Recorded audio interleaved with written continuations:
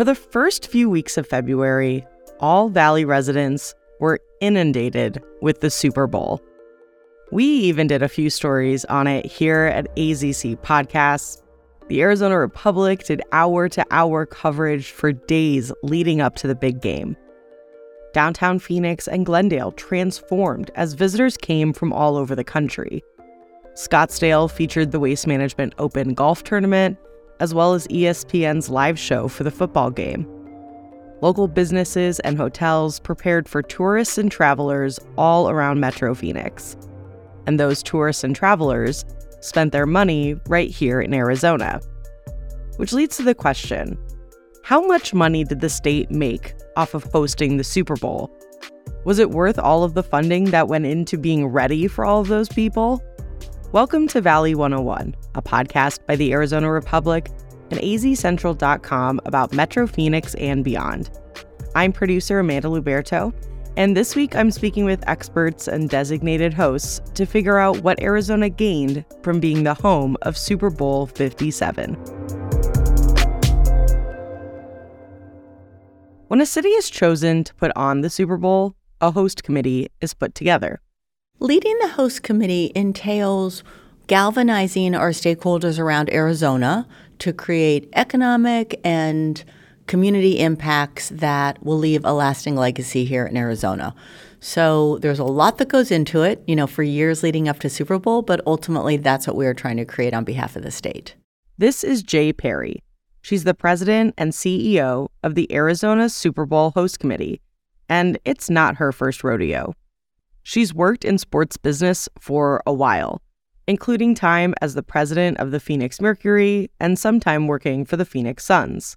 And then I actually led the host committee for Super Bowl 49 in 2015, and then took a brief stint to New York and was the chief operating officer of the WNBA, and then got invited back to work on Super Bowl 57 again. And it was such a great experience the last time, and I knew that this was going to be even bigger and better and a heavy lift. I was excited to come back and lead it again. So what exactly does a host committee do? As Jay said, it takes years to fully put together the Super Bowl. So the host committee really looks at what are the goals for Arizona, and we get that from our elected officials, from our business leaders, from our Native American leaders, from our tourism industry. What do we want this to, again, impact for Arizona going forward? And we take that input and then boil it down into here's our game plan for how we're going to deliver that economic impact and that positive community legacy. That's part one. Part two is we work very directly with the NFL and fulfill the bid that was made back in 2018 that the NFL approved when they awarded the game to Arizona. So we work through all those bid requirements from an operations standpoint, from a venue standpoint, hotels, tourism, infrastructure, airports. You name it, it's the gamut of a major event. Anyone who has lived in Arizona for a while knows just how much the Valley has grown since 2015. According to the U.S. Census Bureau, Maricopa County is the fastest growing county in the United States. In 2015, Arizona had a population of 6.8 million people. And currently, in 2023, Arizona has about 7.4 million residents. And so showing them what a Super Bowl can do for our community, it's eye-opening, I think. And people have a newer and better understanding of what Super Bowl can be, right? It's an enormous commercial for Arizona. And it puts us on the global stage and really positions us as a world-class community. And that's one of the overarching goals of hosting Super Bowl.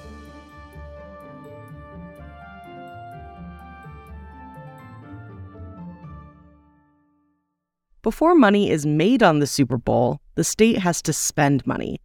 To find out more, I spoke with Anthony Evans. He's a senior researcher at the Sedman Research Institute at ASU. It's the consulting arm of the W.P. Carey Business School and has worked on the last 4 Super Bowls hosted in Arizona. When it comes to initial cost, the state is actually at a huge advantage. Most of the upfront costs is making sure the football stadium is fit to host an event like this. This can usually run a city a few $1 million. Arizona's quite fortunate. We've used the stadium in Glendale now for 3 separate Super Bowls. So the investment we made back in 2008, has really paid off. There will have been some minor modifications and enhancements made to the stadium, which the NFL would have insisted upon this time around, as it happens every time. How much the state spent on these modifications isn't available to the public. In addition to the stadium upgrades, the main cities around the valley that were involved endured the cost of a rise in security, police, emergency services, and other things like that to make sure everything ran smoothly. That number is also not available to the public. I asked Anthony for a ballpark number. Is it thousands, hundreds of thousands, millions? I don't. That information is kept quite confidentially. What we do produce from our side is we run a gross economic impact number instead, so we don't take into account those costs. The last time the Super Bowl was in town in 2015, the Pro Bowl was also happening. For non-football fans like myself, I'll explain. The Pro Bowl is essentially the NFL's All-Star Game weekend. Celebrities come, people's favorite football players are there, they play skill competitions, and then a big football game for fun. Like the Super Bowl, it brings a lot of tourists. While the 2023 Super Bowl in Arizona didn't have the Pro Bowl, what it did have was a golf game so wild it's known as the greatest show on grass.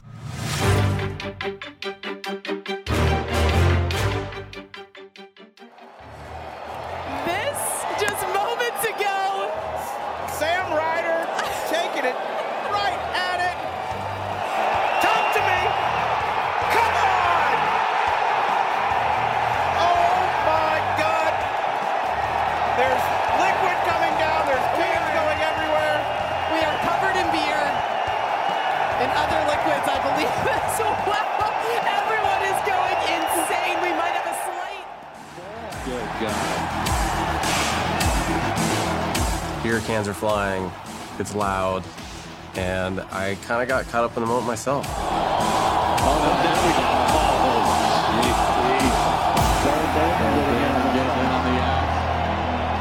I don't know if I regret it yet, but maybe one of these days I will. And then the tour calls and yells at you. Because you're not supposed to take your shirt off on a golf course, which makes sense.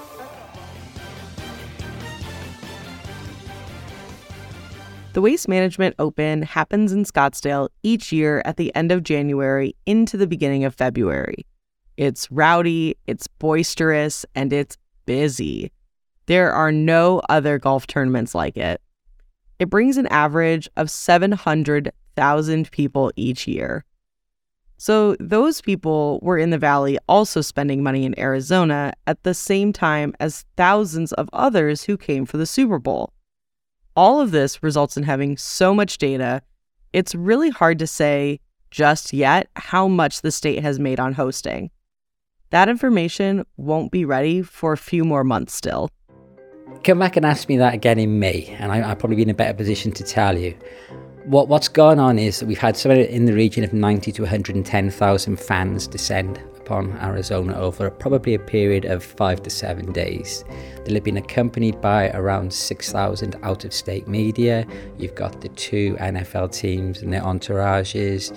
You have a wide range of people from the NFL organization and from football as a whole. And then you've got a lot of international and national businesses hosting different things here. The 2015 data estimates the impact at about $719 million. But that also included the Pro Bowl, so it's really hard to pinpoint. Our numbers are based upon survey data from visiting fans, from organizational expenditures incurred by both the host committee and the NFL, and by expenditures from out-of-state media. We surveyed 1,500 fans over the weekend. We have that survey data. We're currently going through it and trying to clean it up. That data looks at, the size of the party, how many days they're here for, where they actually spend their money, not only in terms of accommodation, but in terms of bars, restaurants, gasoline, rental cars, groceries, souvenirs and gifts, other forms of entertainment. The Sedman Institute will go through all of the information that they've collected from visitors on iPads and clean it up in order to make a good estimate. It will then take us probably the best part of 2 months to get all the organisational expenditures together from the various sources. We will then put that into an economic impact model, and we'll make an estimate on what that could mean for the state's economy.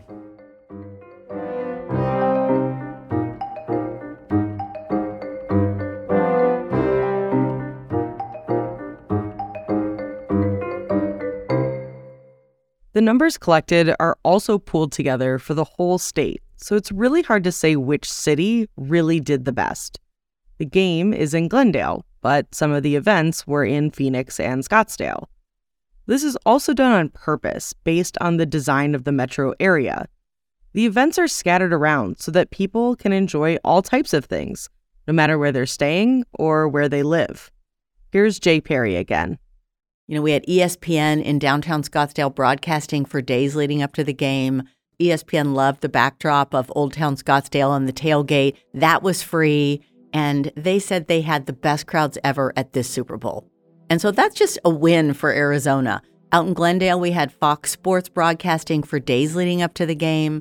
And so everyone got to see Arizona kind of in its full glory for that week. The cities themselves will collect data based on tax rates, hotel occupancies, bar and restaurant revenue, and other factors. People would have been hired on a temporary basis to help cities host these events as well.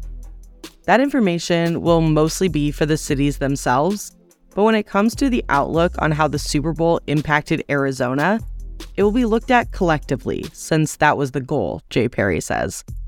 In total, 9 cities were stakeholders in the host committee.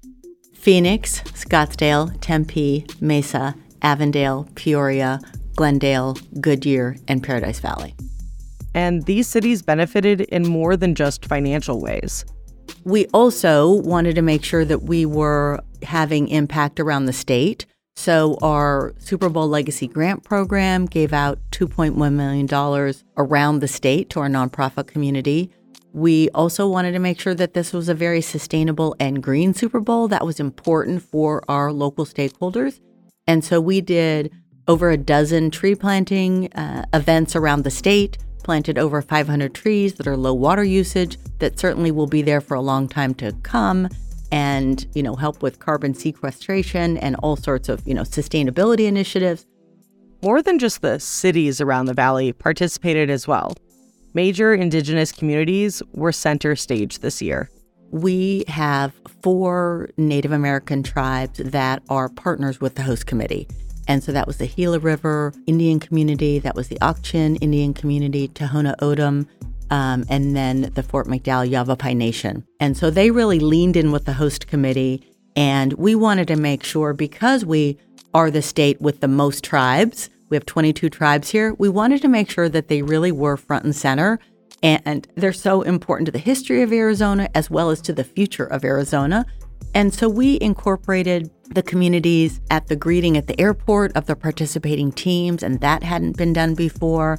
In our events, including at Hance Park, we had the Native American community represented from a dance standpoint, from a look and feel standpoint, if you will. And I even go back to when we worked with the NFL on what Super Bowl was going to look like, the decor, the logo. And they were very intentional around wanting it to be an Arizona-style Super Bowl. And so we were able to incorporate indigenous art.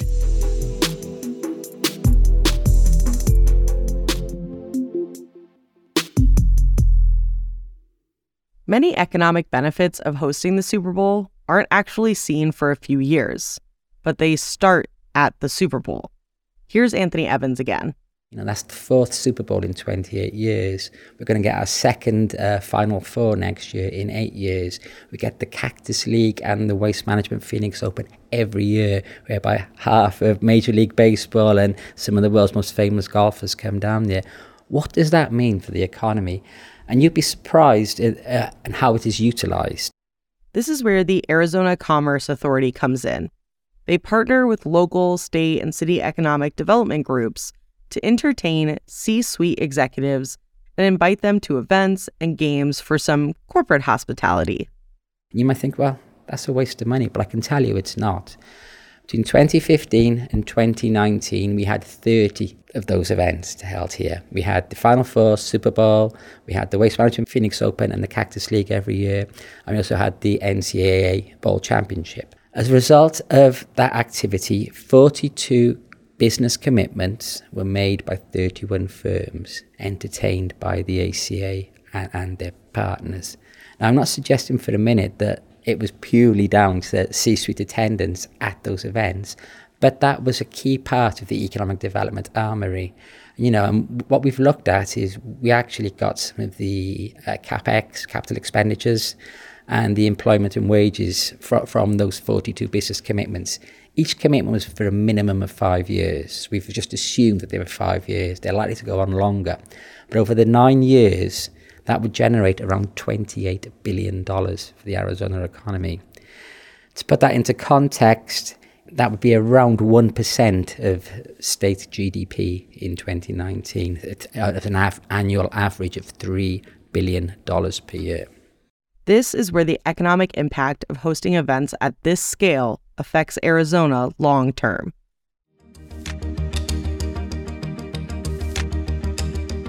Something that Jay and Anthony both told me is that there was a benefit totally out of their control. It's been a pretty cold and rainy winter for Arizonans, and yet the weekend the Super Bowl was in town, it was sunny and in the mid-70s. A picture-perfect weekend for people visiting from much, much colder and harsher winter environments. Arizona did get really lucky that way. The Monday after the game, it dropped back down to the 50s. And the Tuesday after that, it was raining again. This served as the best advertisement Arizona could have ever gotten for the future of tourism. This year, a 30-second commercial run during the Super Bowl cost about $7 million, and the state essentially got a free 3-day commercial. When people from around the country are watching the live broadcasts from Scottsdale and Glendale leading up to the game, with people in shorts, enjoying a cold beer on the patio with the sun shining down in February, it's likely they'll consider the Valley for their next big vacation. Sometimes Arizona just has benefits that money can't buy.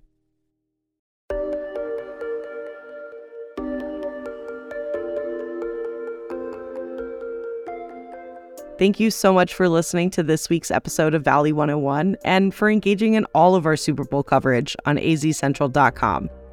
If you enjoyed today's episode or learned something new, subscribe wherever you get your podcasts and please share it with a friend. You can stay up to date on Valley 101 and all other Arizona Republic podcasts on Twitter at AZC Podcasts. You can follow us on Instagram at AZC Podcast. If you'd like to follow me, I'm at Amanda Luberto. That's Luberto. Starting next week in March, we have a special themed month for all of you about the women who made Arizona history. This has been Valley 101. I'm producer Amanda Luberto. We'll see you next week.